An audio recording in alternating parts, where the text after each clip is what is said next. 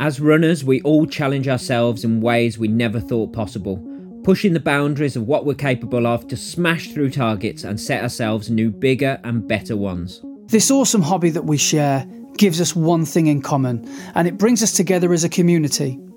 Whether you're working towards completing your first parkrun or you're a veteran of the sport who's run 100 ultra marathons, we all know the feeling of reaching that maxed out effort and our own red line. Welcome to our podcast, where your hosts Brett Elesmore and Andy Maguire discuss the struggles, the successes and everything in between on our running journeys, as we all work towards the next time we're running the red line.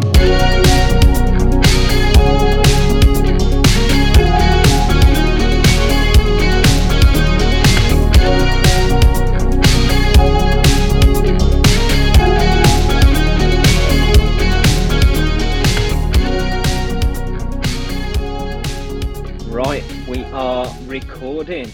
So, welcome everybody to episode 2 of Running the Red Line. We've made it to episode 2. We are here. I am Brett, and to the side of me over here is Andy. How you doing, mate? Good. I'm all right. Yeah, I'm not too bad. It's Friday night and feeling all right. Isn't that a S Club 7 song? Quite Looking possibly, kind of good, yeah. feeling all right, yeah. Quite possibly. Well, you are a man of 90s bands. Just saying, 90s pop culture would be my mastermind chosen subject. Yeah. Ask me anything about the Venga Boys.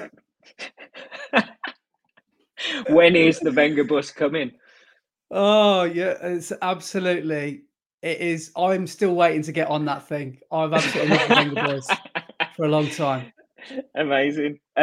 So how's your evening been so far? Sorry, I am a bit late to the recording. We should have started recording 50 minutes ago, but yeah, I had to. That's such is life on a Friday. It's we said like last week we've both got lives, we both got jobs, so we can't really expect to everything to go swimmingly every week. So, but no, I'm not gonna. Let's face it, I'm 38. I ain't really doing much on a Friday night these days. Well, no, neither am I. Yeah, I had to pop out and get a few things from Tesco's because I had a shocker of a morning this morning. I went to make my morning coffee, put my portafilter into my grinder, and halfway through the grind ran out of beans, and I thought I had another bag of beans in the cupboard, and of course I didn't. So I thought it's all right. I'll just go with a single shot of coffee rather than double this morning.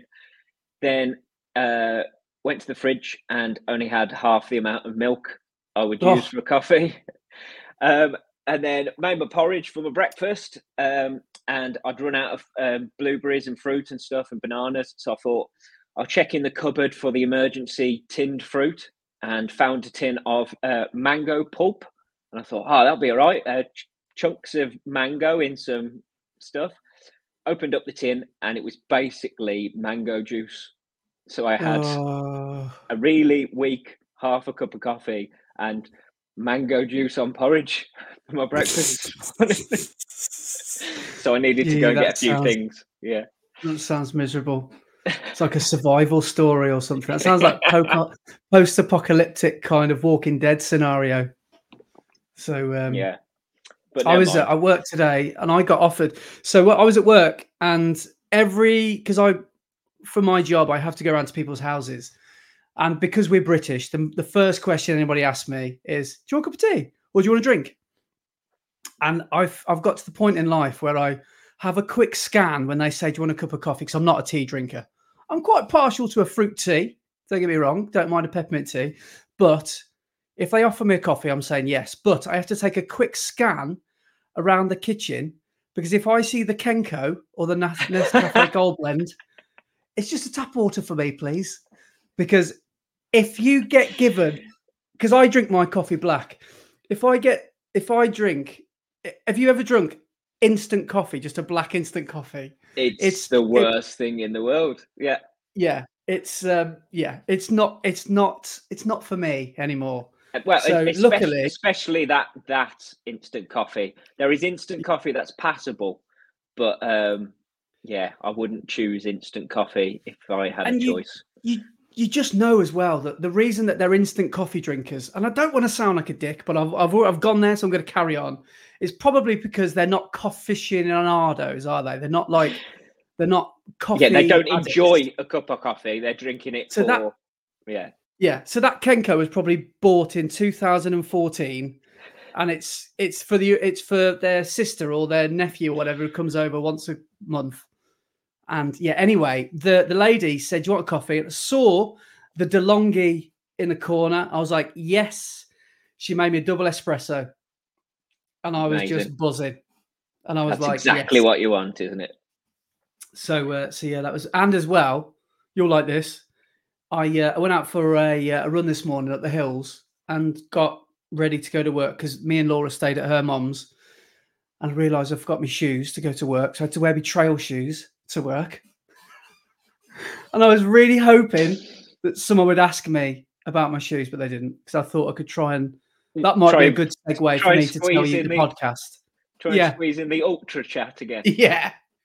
Yeah, I was going to try and tell some a random couple that oh yeah, I do. I'm training for an ultra at the moment. I've done a couple of ultras, to be honest. You ever heard of the Worcestershire Way? But yeah, so that was quite humorous, and I did. And as well, one final anecdote from 12 hours ago. I slept like I was rolling back the years today, like I was in year 6. I slept in my kit last night because Laura's mum's the bedroom that we sleep in. It's so cold in the morning. I knew that if I was cold in the morning, I'd just turn over the other way and I wouldn't get out of bed.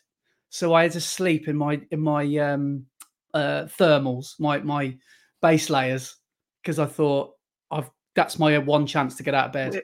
Were you not boiling in the night? No, really nice. If anything, it's a bit chilly, so I'm glad I did. Man. It's quite a cool little room.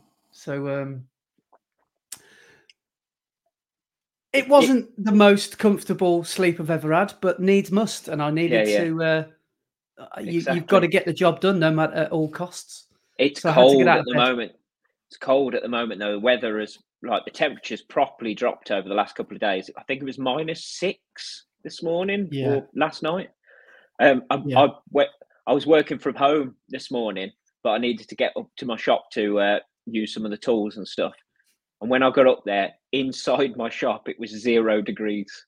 So wow, I was fully still in my coat and everything, whilst it heated up in the space. But yeah, but mental, and we're choosing to go out and run in this. I know, but I tell you what though, this morning, so Laura did her own separate run, but we had like a custody battle of Daisy this morning, because whoever basically wins gets Daisy, and I was like, I'm having Daisy today. We're not divorced or anything. We just really like running with our dog, and because basically we both wanted to, I think what it was, we both wanted to get those Instagram bangers.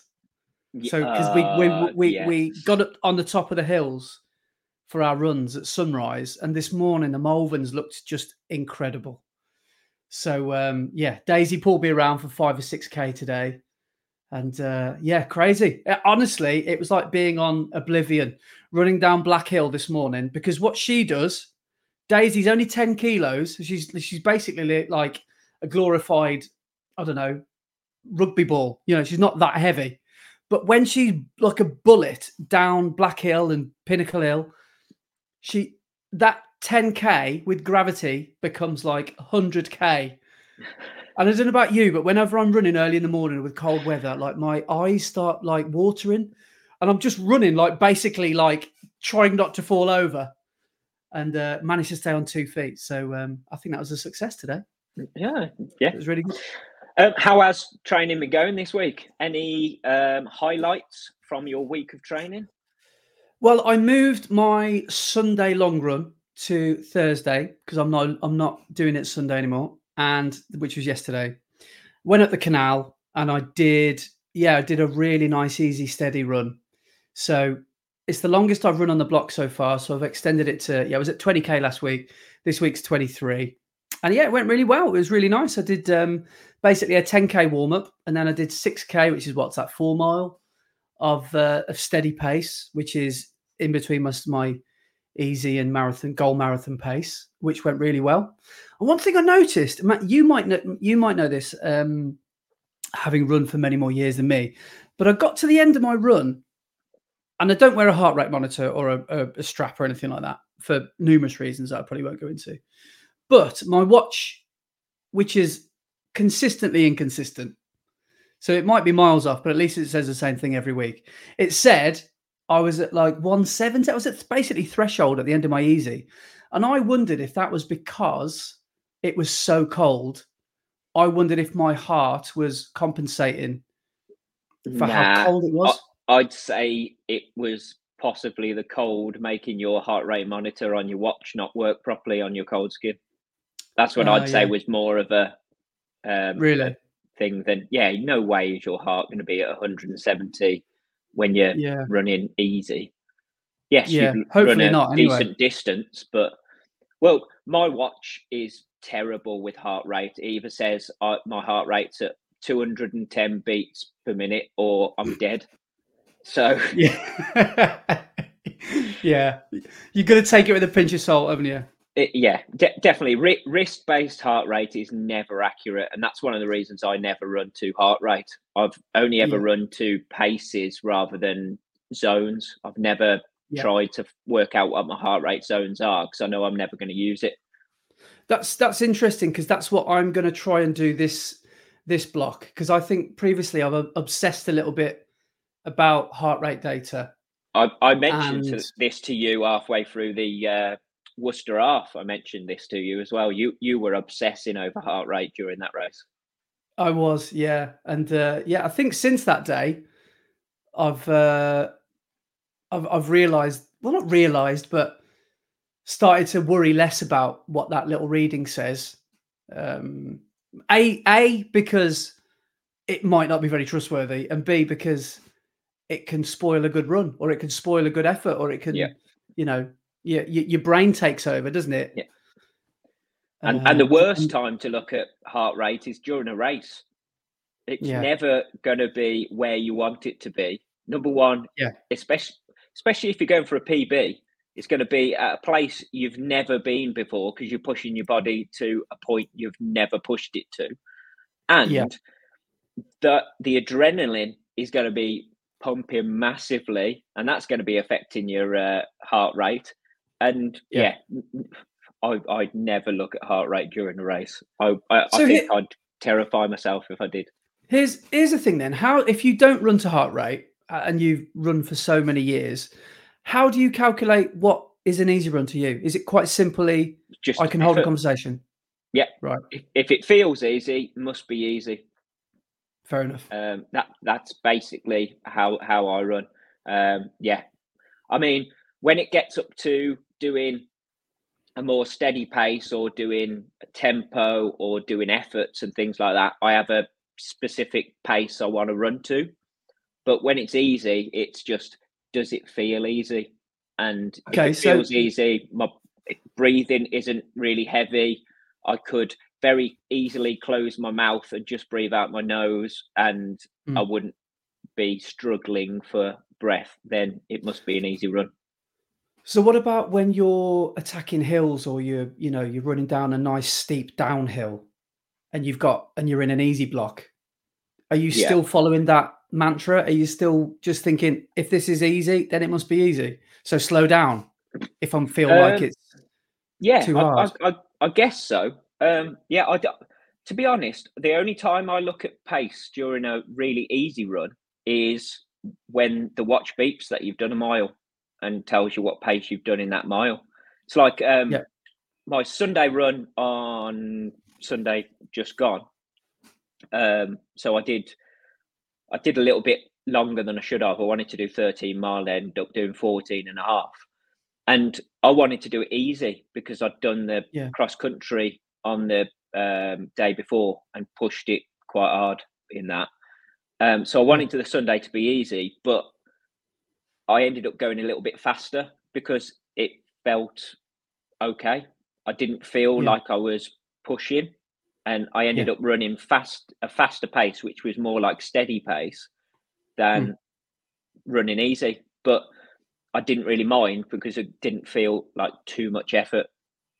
So I wasn't Yeah. trying to run faster. I just ended up running faster. So Yeah. as long as it feels like that, I don't really worry too much. The only time I make sure I run easier and make sure I check myself is when I'm doing recovery runs, because that Right. is supposed to be recovery pace. But if it's an easy run, if it feels easy, great, it's an easy run. So another, putting you on the spot now, but another question: how do you determine your easy pace and your recovery pace? What's the difference between the two? Ooh, good question. As I say, easy to me just feels easy, and it's anywhere between 8 and 8.5 minute miles. So as long as Right. I'm somewhere in that range, it must be an easy run. Uh, Recovery, normally try and keep it around at 8.5. So it's at that lower end of easy, but sometimes it creeps up again because Yeah. recovery runs are basically an easy run, aren't they? Yeah. Whereas if I go out to do a run and I say I'm going to do an easy run, it's not Mm. recovery. So it can speed up and that's not a problem. But if it is recovery, I'm not going over that 8 minute mile mark. I will make sure if it starts to creep, I'll pull it back. I've got another question, sir. Um, Putting your hand up. Lawrence Cole. That's Yeah. brilliant. So I do forget sometimes we actually are on the radio here, we're on podcast. Just put my hand up to ask a question. Why should you be doing then? This is going to sound like a silly question. Should you be doing recovery runs if you've got nothing to recover from? So Ooh, if that's a good so question. if you've had an easy week, you know, maybe it's your first Yes. week of the block, Yeah. and you've on your training plan that you've either, bought or someone's written for you or whatever. If it says recovery run Monday and you think, well, I could probably do a bit quicker today, should you stick to the plan, or should you, if your body feels I like it could probably go a bit quicker? Is it, what I'm saying is recovery good for your aerobic base, or is it just good for your heart, soul, and mind? I think it's good for your body, basically. Yeah. Because even if you've had an easy week, as I said, with my easy, it might creep up a little bit more. So even if I've had an easy week, I've still put that mileage into my legs. So Yeah. I know that recovery pace will um, loosen up my legs and loosen up all of the muscles and everything better than not running at all. So Yeah. I'm gonna get those miles in. I'm gonna get that movement into my body, whether I've put effort and pace in or whether I've just done the mileage anyway. Yeah. Well, If I've that got makes to a sense. point. Yeah, yeah, it does. I've got to a point now. What I've done, I think this is my fifth dedicated sort of training block. I think like basically my fifth goal race, and I've got to a point now where I Saturdays and Sundays seem to have been the same now for a long time. I seem to do, you know, I don't really call it a session, but let's say a park run, like a hard park run on a Saturday. Sunday will be a nice long run. I normally always choose to do my long run on a Sunday. A lot of people will do the long run on a Saturday after a park run, won't they? And give themselves Yeah, Sunday off. I like to run Saturday and Sunday. And then Monday for me is almost always recovery. And I don't know what it is. It's just my body doesn't know it's Monday, but it seems to think that it does, because it seems to just crave that easy recovery start to the week. And I tell you, I normally feel a bit creaky going into that run, having done, I don't know, maybe up to 20 mile that weekend, or maybe more, 25 miles sometimes. But when I finish that recovery run, I just feel brilliant. It's like, I don't know, it's like the moving version of like yoga, isn't it? It really yeah, does get the blood flowing, and it makes you feel better, and just moving at that 100%. snail pace, whatever that pace is it just feels good, doesn't it? Yeah, exactly. Getting the blood flowing around the legs is going to start that muscle recovery.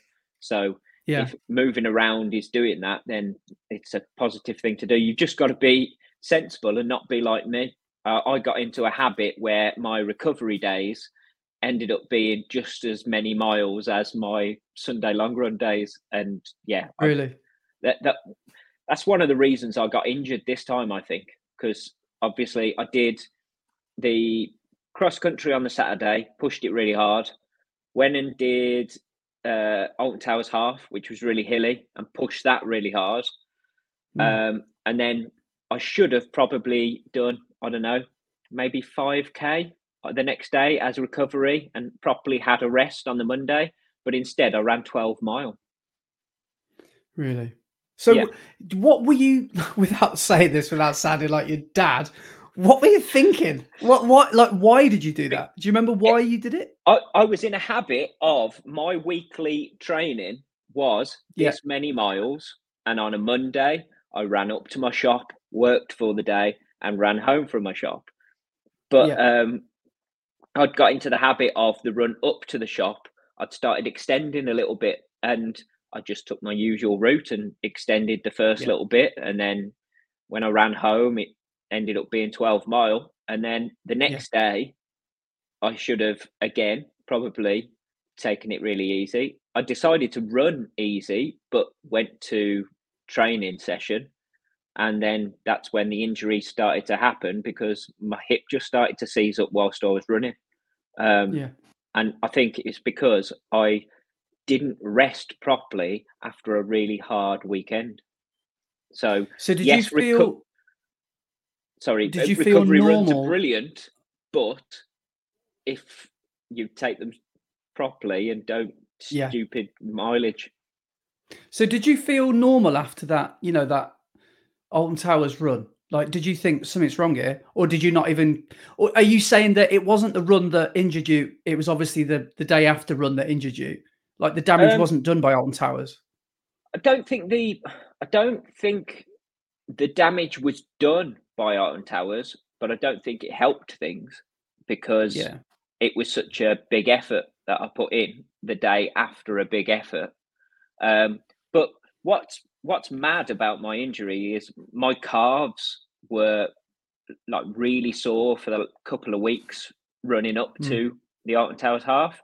Um, and during the race, it was my calves that I was like, man, these feel like, trash. Um, and after the race, it was like, man, my calves are in bits. And it was my hip and my glute that was my eventual injury. And my calves didn't actually end up being anything bad. So Really? It's I'm for, not sure. we should probably say, shouldn't we, for sort of context for anyone that doesn't know what we're on about. The Alton Towers half marathon is a run through event, and it's obviously around the theme park, but it's really quite a challenging two lapper, isn't it? For Yeah, many reasons. And proper undulating. then you've obviously got the added, problems that you had with traffic as well. And I'm not talking about automobiles. I'm on about people that came for the free roller coasters that thought, yes, I'll do a 5K Yeah, in my and walking jeans. in my jeans and shoes And and with my then backpack on. all of us half marathoners got to wade through them. And that was tricky, wasn't it? Because do you know that's Mm. one when I did Manchester last year, I got cramp because I had to do like a dead stop because someone stopped in front of me.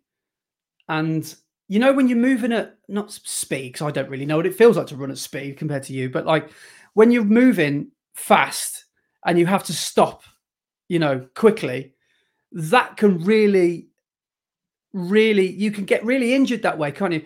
And that's Yeah, when I big time. first experienced my first ever cramp. That was under 20 mile, 22 mile, I think it was around Sale in Manchester. And I just remember that hamstring, that feeling of See, cramp, and it is dreadful. I wouldn't. see, It was When you horrible. mentioned this before, I find that crazy. The first time you ever experienced cramp, how many marathons in was that? Manchester? What was that? Number 3. Yeah, my third. So So before that, you've I'd done done 2 Brighton and marathons Amsterdam. and never felt cramp, which is crazy to me because I've never finished a marathon without cramp. Well, I'd hit the wall well before, I'd hit the wall about 4 mile in Brighton. And then like Amsterdam was about 10. So I don't know. I think I'd slowed right down before, a lot of people will start feeling cramp, won't they? About, I don't know, 16 mile onwards. But yeah, I don't know if I was just fortunate those 2 times I did it, but I think it's no coincidence that Manchester, I felt it because I was moving a lot faster. And I Yeah. remember thinking it on the day, like, I've never moved this quickly, like for this amount of time. The wheels are going to fall off at some point. And I don't know. I don't think cramp is completely, self-inflicted, but I was starting to think quite negatively during that Manchester run because I started to look at my watch and I started to notice the times were slightly slower. The splits were getting second by second slower and slower. And yeah, that's one thing maybe we can say for another podcast because that will be here all night talking about that. But about that mental belief that I've never been able to stay positive during anything over a 10K the whole way, really. Even the Okay. race we did together, I was ready to call it quits at, 11, 12 miles because it was too hard. I did notice your demeanor change after about 10 miles during that race. Yeah. I thought you were going to say 10 minutes. Yeah. Yeah. Conversations rise up, doesn't it? And the smiles turn into frowns, turn into grimaces. And yeah, I think the negativity comes in because it's hard. Running is yes, it is. hard, man. Yeah, And it makes really you is. question everything, doesn't it? Yeah. I mean, I've had dark times in races where everything's not going to plan and it just feels horrendous and your head just wants to tell you to stop. But Yeah. generally, well, since I've started taking it more serious, when it gets difficult, I always say, come on, you've worked hard enough, or you've worked hard to get to this place. Mm. Nothing should be stopping me from getting all the way to the finish. I've never in a race thought, I'm not going to finish this. I'm always going to finish. I might end up running a lot slower than I want to, but I am always going to get to that finish line. If I cross that start line, I will cross that finish line no matter what. I like that because that's exactly why I turn up to races. I mean, maybe it's a thing. Maybe the closer to I guess an elite you become, the more you start to think, okay, my body could potentially fall to pieces here if I do an extra 3 miles at this effort. So I do get it. I do understand why people call it quits, halfway through a marathon or whatever, because Yeah, to some people, it's just not worth it. But yeah. I'm with you on that. I was listening to a podcast the other day, and they were talking about trying to qualify for the Olympics marathon and trying to hit that qualifying time. And they Yeah. were saying if it doesn't go to plan during their target marathon, they would call it a day. So they're not putting that full stress of a full marathon race onto their body. So they can then try and enter another one in a couple of weeks to try and Yeah. get that time and give it another go, which I Yeah. completely understand that when you're at that level and you are going for those stupidly high times, Mm. where you're trying to qualify for the Olympics and it possibly a once in a lifetime thing, I completely Yeah. understand dropping out of a race. But when you're at our level, I'm not sure that just because it doesn't look good on Strava or your power of 10, I'm not sure it's worth not finishing a race. Yeah. I just love medals. I'm like a magpie. I love shiny things. And oh, that's another question. Maybe we can ask our listeners. if you could choose one thing for the rest of your races, would it be a medal or a T-shirt or some sort of merch? What would you say? Yeah, I prefer the medal.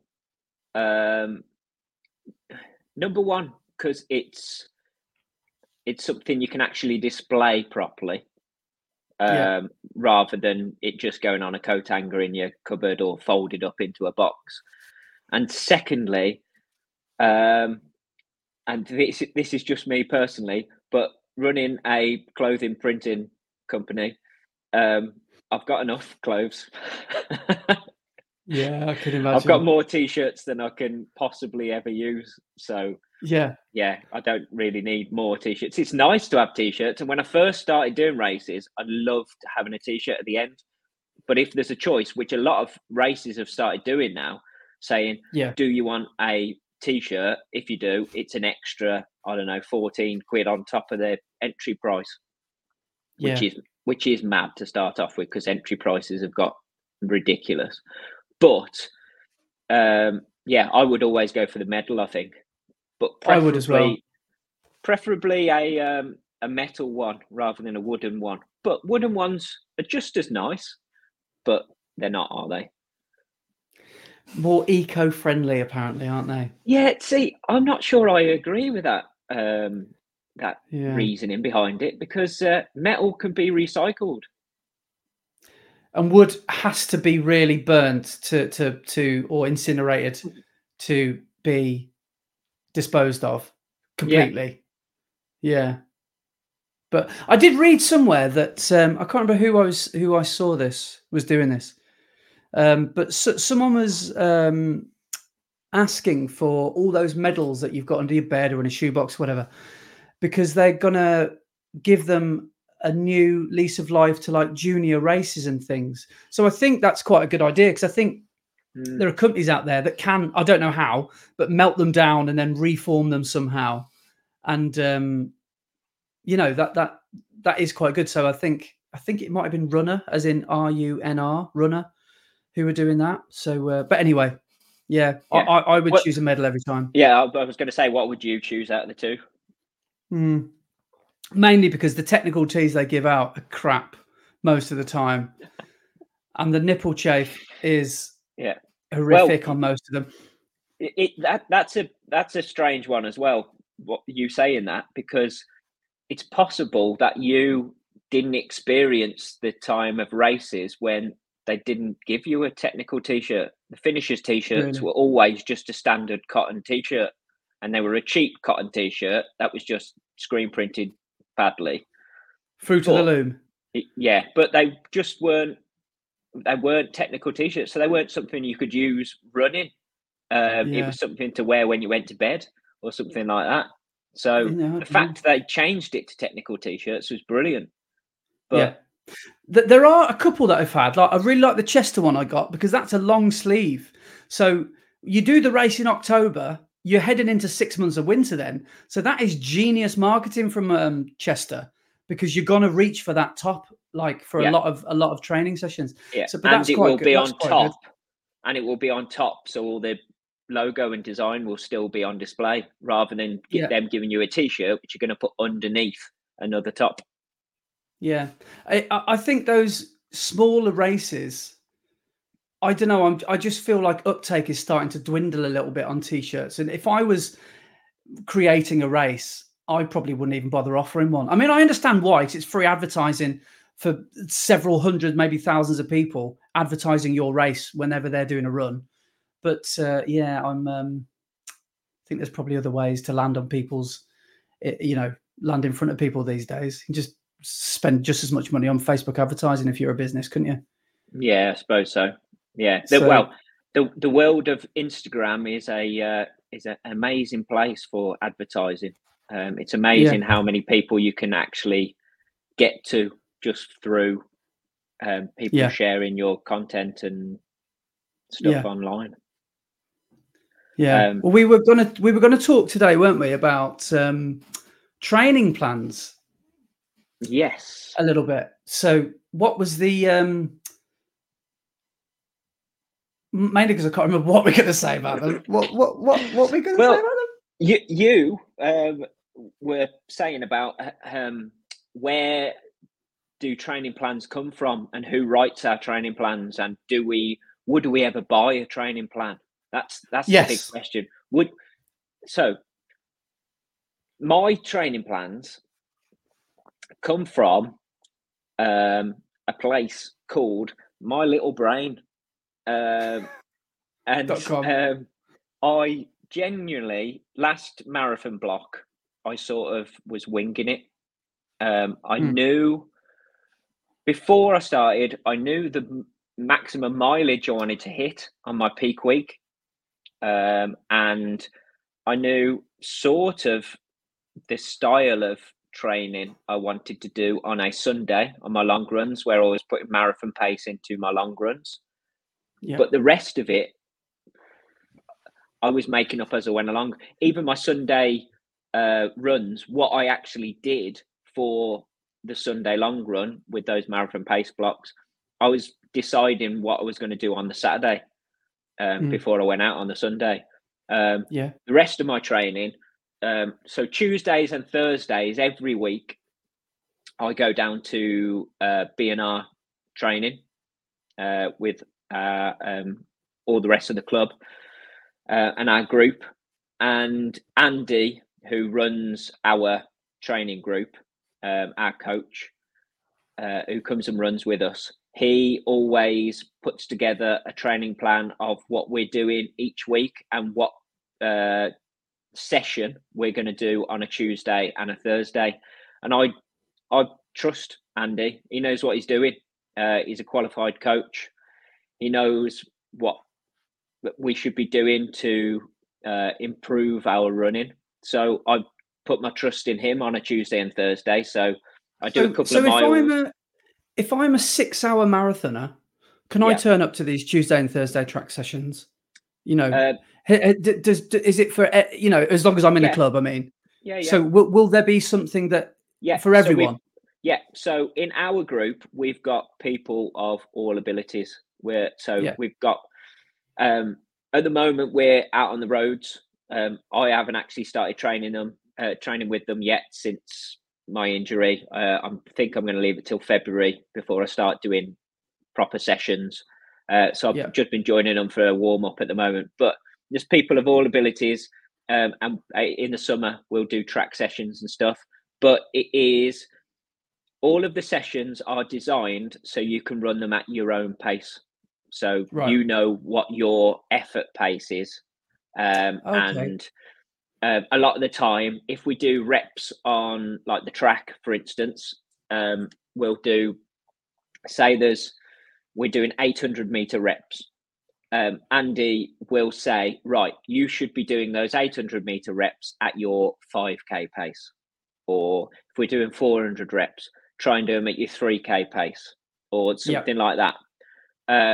So those paces are very different for each person that is running. So there'll be a group of us who are all running to a similar pace. And then there'll be another group that are running to a similar pace. There'll be people who are doing it individually because their pace is completely different. So the sessions are always tailored to everybody. So it's inclusive no matter how fast you run, which I think is really good because we're running as a team, as Bromsgrove and Redditch Athletic Club. So it's great to be running with people. And you don't necessarily have to be the same pace or the same ability to be part of the team. Yeah, that's really good. Because I imagine that feeling, because I'm not in a club, but I imagine that feeling of camaraderie and that feeling of togetherness is everything. It's amazing. Joining a club has changed my running completely. I have improved as a runner tenfold since joining the club. Really? It's crazy. Yeah. Number one, because of the training sessions, I actually have learned quite a lot about what you should be doing and how different sessions can improve like your speed and your effort and your endurance, but also running with people. Running was always like back when I first started, and then when I started again during COVID, running was always a solo thing. I went out to run so I could have some time on my own, just let my mind wander, and just have some me time. But it's amazing how much running with people changes your perspective on running. And I now go out for runs with people all the time. And number one, the time goes stupidly fast. So like you can go out for a long run with people on a Sunday and you won't realize how far you've gone because you're too busy chatting to everybody that you're running with.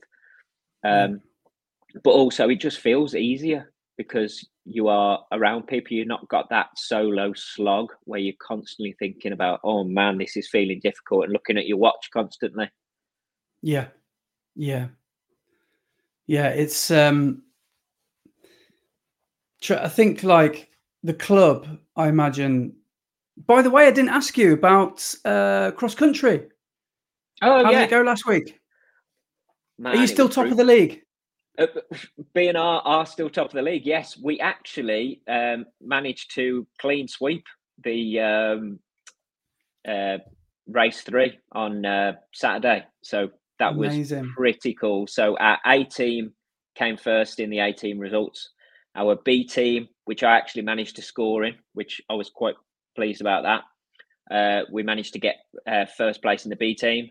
And then our Masters A team, so everybody over 40, we came first in the A team, and the Masters B team came first in the Masters B teams.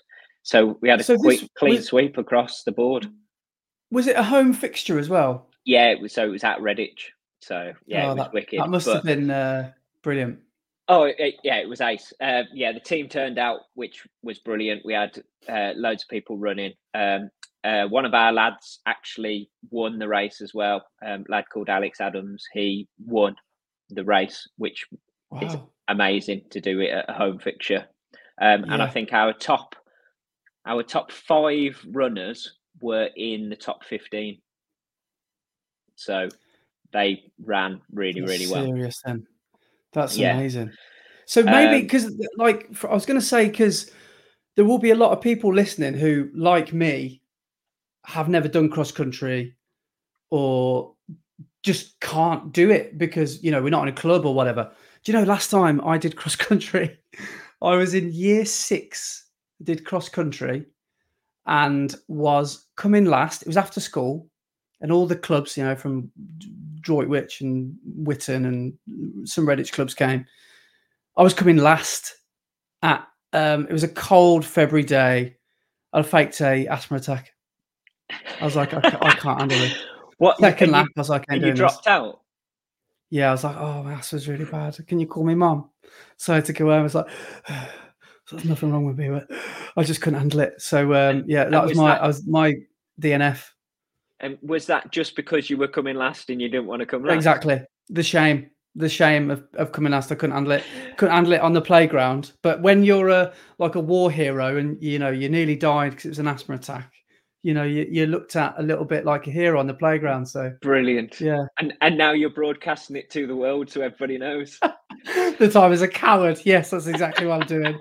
But no, the last time I did cross country was then. But like, if you could, so with your marathon training block, how does cross country fit into it? Because is it a completely different way of running? I imagine it is. You've got a different kit for starters. Yeah, it is a completely different way of running. One of the things which is brilliant about cross country is pace goes out the window. It's nothing to do with pace, because you could run the same cross country course 2 days in a row and it would be completely different race. So even if you put the same effort in, your times and your paces are going to be completely different, just depending on the ground and how it is. So you don't have to worry about pace. It's more about effort and positioning. So you constantly, I know I said last week that you're not racing people, but whilst you're doing cross country, you are trying to put in a race effort and trying to catch and pick off those other clubs and try and make up as many places as you can.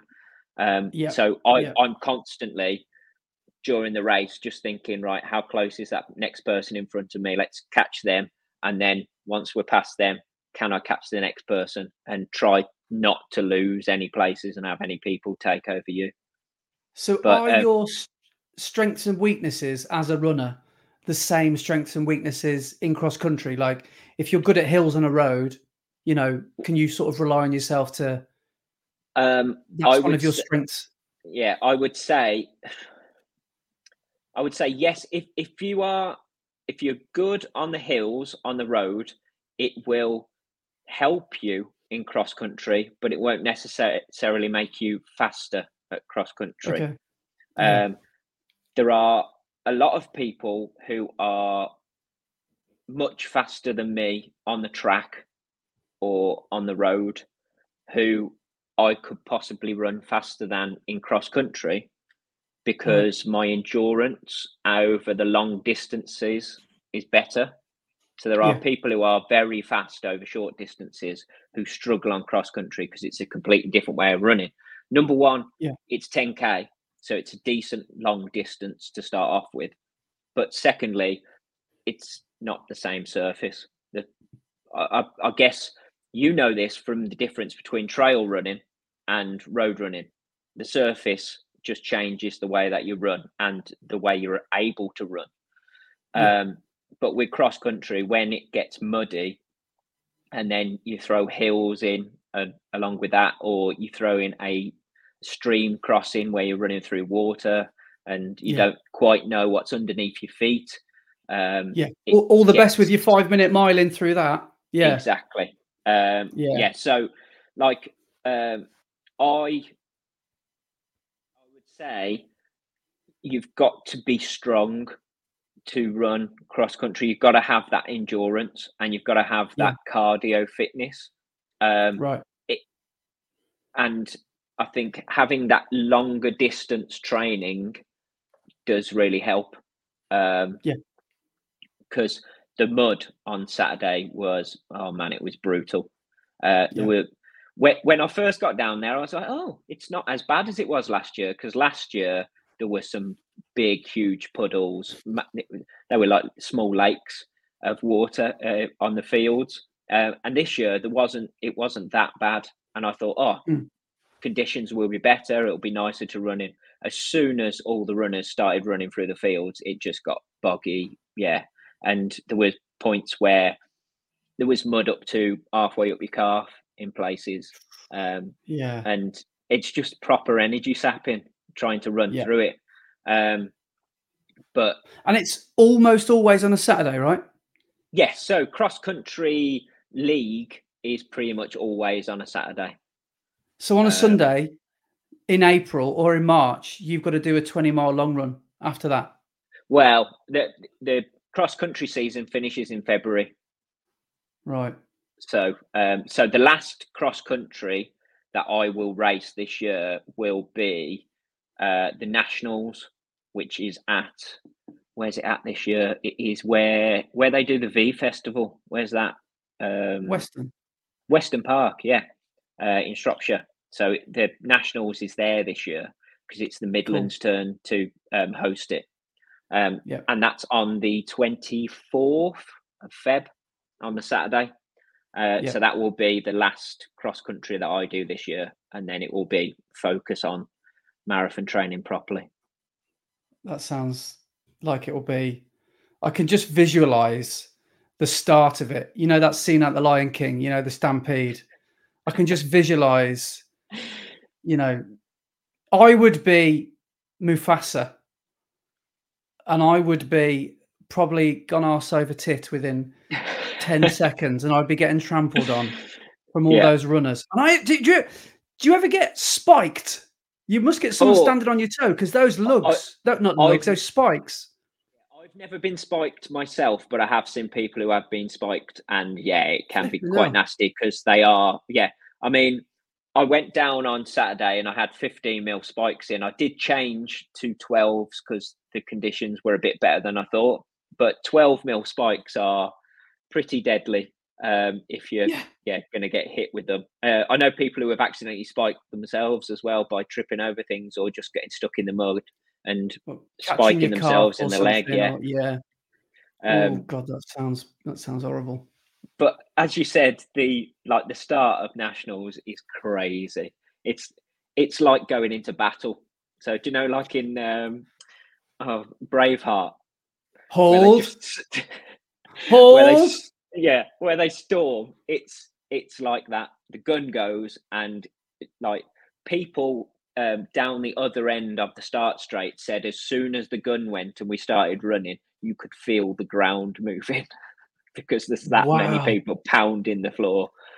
Does everyone go all off together, or is there a women's race and a men's? And there is a women's race. So there's junior races, and there's age group races up to I think they go up to under 20s or under 23s. I think possibly, but a lot of the time. I think in the nationals here, we have under 17s is the oldest one, and then 18s and older going to the seniors races.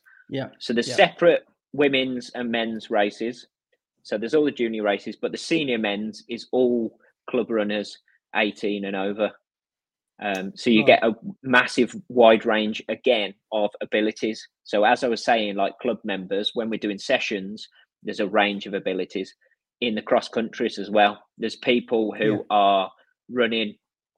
I think the winners on Saturday, I think they did it in about 33 minutes, something like that. And 10K cross country. I know, yeah. I know. I couldn't even drive that. That's ridiculous. But then there's guys at the back. So I think the guy who finished last did it in like just over an hour. I know how he feels. He should have had an asthma attack. Yeah. So there's a huge range of abilities running. Yeah. So it's brilliant. But yeah, at that nationals, it's mad because it is so many people running at the same time and all setting off at the same time.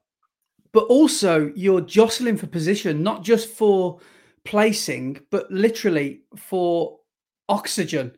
You know, just to get daylight between you and the person next to you. Because I imagine you got, for the first half a mile, well, what do I know? Maybe 5K? I don't know. You've probably got people all around you, haven't you? You know, until the field starts to thin out. Yeah. And any hesitation there could cause an absolute chaotic start. 100%. And at last year's nationals, it proper funneled at the end of the start straight. So you had a huge wide field of people all aiming for a course that was probably a quarter of the width of the start line. God. So you've got everybody charging for this point. And when it funneled, it was quite hairy. There were people dropping to the floor. I fully had to like put my hands out in front of me and like hold myself up against the person in front because people behind me were pushing me. That's crazy. Yeah, it was mad. Yeah, but great fun. I don't know how we ended up talking about cross country. By the way, I know. I fully love cross country. It's great, and I wouldn't miss it now. I'm gutted that I missed 3 cross country races this year because of my injury, and I'm absolutely gutted about it because I love racing them. Do you think it aids? Do you think it really helps your marathon training? I think so, in the fact that it gives you that endurance and strength training. Yeah. So, like, if you were just running on the road, you'd go and run some hills and do some hill reps, or go and do a hilly route to build your strength over the thing. Go and run through a muddy field where every step takes twice as much effort as it does on the road, and you'll build up some strength and some endurance through that. Yeah, I can imagine. Yeah, it does sound fun. And is nationals an open thing, or is that just for club runners? It's just for club runners. So it's anybody who's in a UK athletics registered club. Yeah. So yeah, it's the ones that we run in are the English nationals. So there are separate Scottish and Welsh and Northern Irish nationals as well. But as is the English one, so it's all clubs from England. But there's a huge amount of clubs and a huge amount of runners that do it. Have you ever thought about joining a club? Yeah, I think about it very often, but I always bottle it. I always find a reason not to. I don't know why. I don't know what it is. I think I'm similar to you with I love running on my own, but now since Parkrun really, so it's been a couple of years, I've really started to enjoy running with others. And yeah, I think it's going to be time. I think 2024 is the year for me to join. I won't speculate who I'm thinking of joining, but yeah, I think so, because things like cross country, I would like. It just sort of opens doors for you, I bet, doesn't it? And yeah. Well, you enter races that you would never have entered if you weren't a club runner, because there are so many races and things that are only open to UK athletics registered runners. Right. Yeah. No, it's definitely in my thoughts, and I really like the idea of track sessions, because to this day, I've only ever run 2 track sessions. I think one was Dudley Parkrun, which is 600 meters of track either side of a trail, start and finish, and the Amsterdam Marathon, where you do the first 200 and then you do the last 200. So they're the only track sessions I've ever done. And I need to get you down, don't I? And we'll do a track session together and put you through your pace. I would really quite enjoy that. I think, because I think I'd change my mindset a little bit. And but speaking of Parkrun, as I know we haven't really spoke about it, I literally mentioned it once. Just because I'm aware of the time, and once again we said we'd do a 20-minute podcast, and here we are, 55 minutes in. I've got a little quiz for you. What should we call it?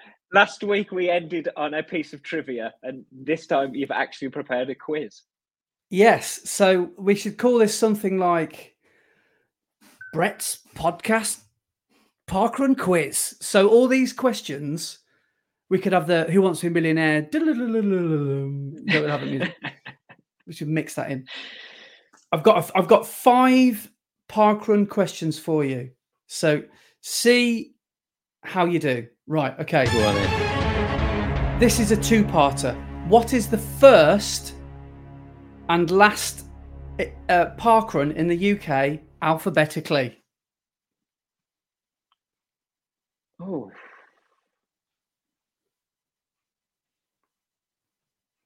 You just a heads up. You probably won't get the first one. Aberdeen. Well, that's close. I think that's 3rd or 4th. It was a place called Aberbeeg, which is in South Wales, but it's now been trumped by Abbey Park in Leicester, which has done 37 parkruns. But the last one, I think you can get it. Process of elimination. Is it a Z? No, there's only one Z, and I think that's in Poland. And there's no X either in the world anywhere. So it's got to be a Y. So York. Bingo! Got it. Yes. Okay, I will accept an answer within 10 seconds here. Okay. If you don't know the exact thing. What is the male world record parkrun time?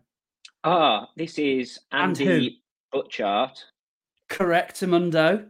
And he took it from oh, come on, Brett, what's his name? The guy who runs the running channel. Fellow Baldy, yeah. What is his name? Andy Baddeley. That's it, Andy Baddeley, yes. So he used to have it. He had it for years.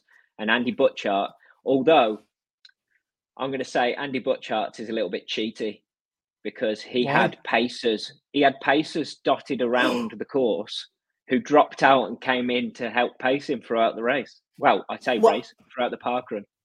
Whoa, scandal. You heard it here first. It doesn't count.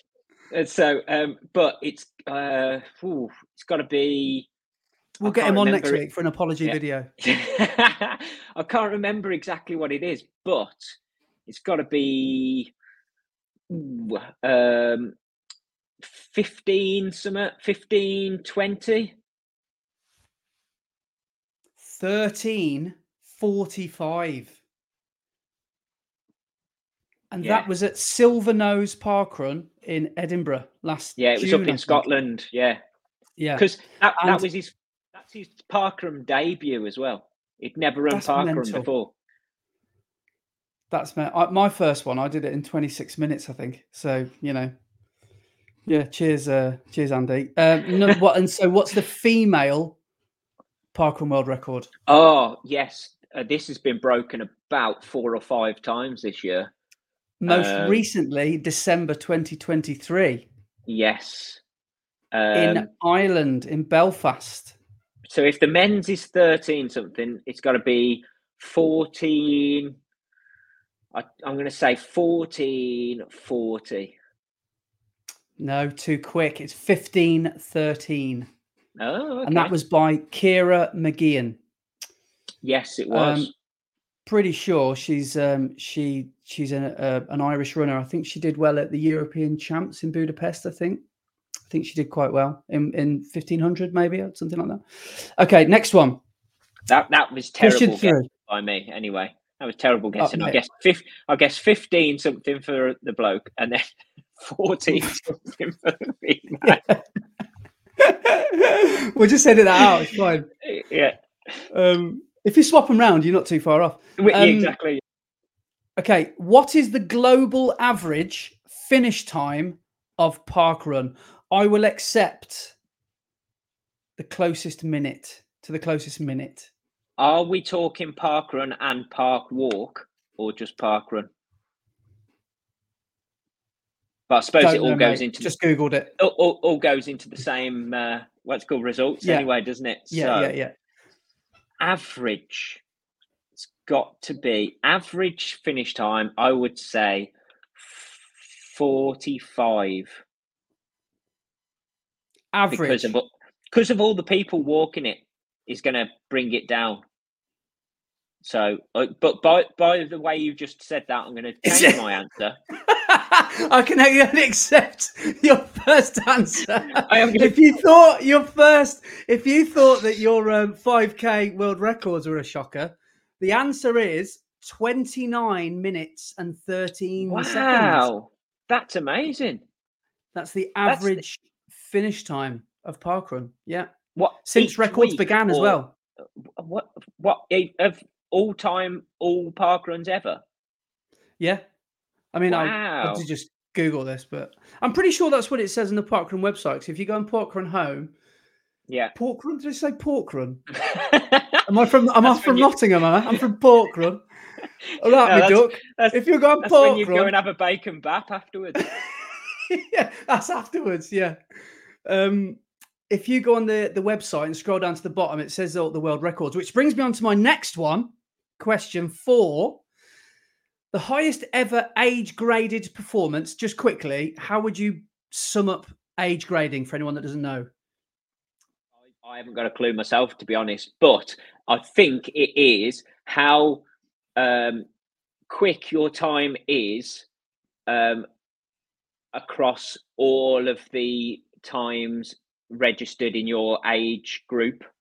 So it's the higher your percentage, the quicker you are in your age group. Yeah, it gives you like a level playing field against people that are really fast, basically. What is the highest ever age graded performance? Oh no, sorry. Let me rephrase this. The highest ever age graded performance was in 2012 by Forja Singh. He finished in 38 minutes and 34 seconds with an age graded score of 179%. But how old was he at the time of the run? Hang on, he run sub 40 minutes. 38, 34. Yeah. So And his age grade score was and his age grade 179. was 179%. So let me just put this into So context, he's right? got to be. I was going to say, He's if got to, I smash a parkrun, yeah. like, and I do it in 20, 21 minutes, 20 and a half minutes, 20 minutes 30, for me, that's smashing it. That puts me at about 65 or 70% age group. I So think he has gone. My highest age grading, I think, was 80%. Yeah. I think is my highest ever. So he's gone 179%. He's got to be in So his how old is he? 70s then. He's got to be in his 70s. What's your 70, final answer? 75. I've got something I prepared earlier. Hang on, just bear with me. Just chat amongst yourselves. Sorry, just hit the microphone in my haste. Okay. Forja Singh, born April the 1st, 1911, is a Sikh marathon runner who is now over 100. He is originally from India, but has lived in the UK since 1992. He's a world record holder in his age bracket in various sporting categories. He's Britain's most popular Sikh in his hundreds. He has set various marathon records over the 90s and over his hundreds, over 90s and over hundreds category. 2004, he was featured in advertising campaign for Adidas. 2000, and he since holds 8 world records. And also his date of birth, because he was born in India, I think, has never, ever been clarified. So even he doesn't know how officially old he is. And he's actually done he doesn't speak English, this guy. And he's even done, I think he still lives in England. He's still alive, I think.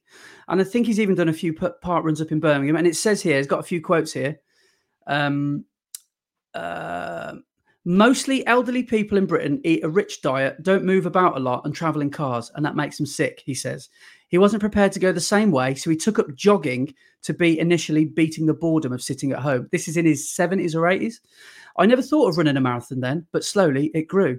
I'm careful about different foods. My diet is simple. Simple fulka, chapati, dal, lentils, green vegetables, yogurt and milk.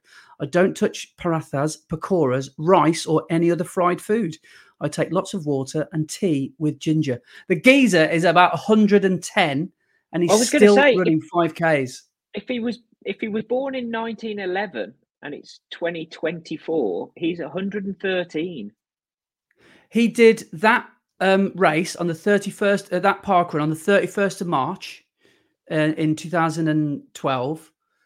And it says here that his unofficial date of birth is the 1st of April, 1911, which would have made him 100 years old on the day of running that parkrun. That's mad. And he did it in 38:34. I know, yeah. He did it in sub 40 minutes. That's crazy, isn't it? That's so good. What a man. Let's get him on the pod. Let's get him on. Right, last question. The highest number of attendees last week on the 13th of January was Bushy Park, 1,495 people. But how many people attended the fewest, which was open access before you say? Because apparently there's one in like a prison, which only one person goes to. Ever? No, this was just last week. So this wasn't the record. Yeah. 2 runners. That would have been good. But unfortunately, the answer is 13. And that was at 13. Hafan Pwllheli, which is in North Wales. And it's had 148 events.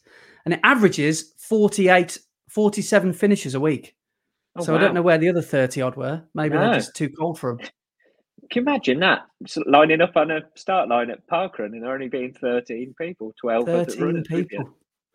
So this could be a regular feature, or maybe I'll do one a month or something of Brett's Parkrun podcast quiz challenge. So yeah, there you go. We've all learned something. And I'll be terrible every single time. Oh, you can't beat a guess the question, can you? And they're like miles out. So yeah. Yeah, at least give me a chance next time. Make it an A or B question. Yeah, which Redditch-based parkrun? You'll know that one. Yeah. Right. So I think we possibly need to leave the rest of the training plans chat until our next episode, because I've just looked at our recording time. Yeah, sorry guys, my and bad. We are now at 100, an hour and nearly 9 minutes. So yeah, we probably need to end this one, don't we, and save the rest for next time. Yeah, so but that was good though. Quite enjoyed just chatting, a bit of running chat. It's good fun. Quite enjoyed that. As lots of people have said, us runners could talk all night, couldn't we? If we didn't actually have that recording time in the top corner, I don't think we would even realise we'd been here for an hour. So yeah, but amazing, nice one, dude. I enjoyed that, and thank you very much to all of you who have tuned in, who, whether you're watching or whether you are just listening.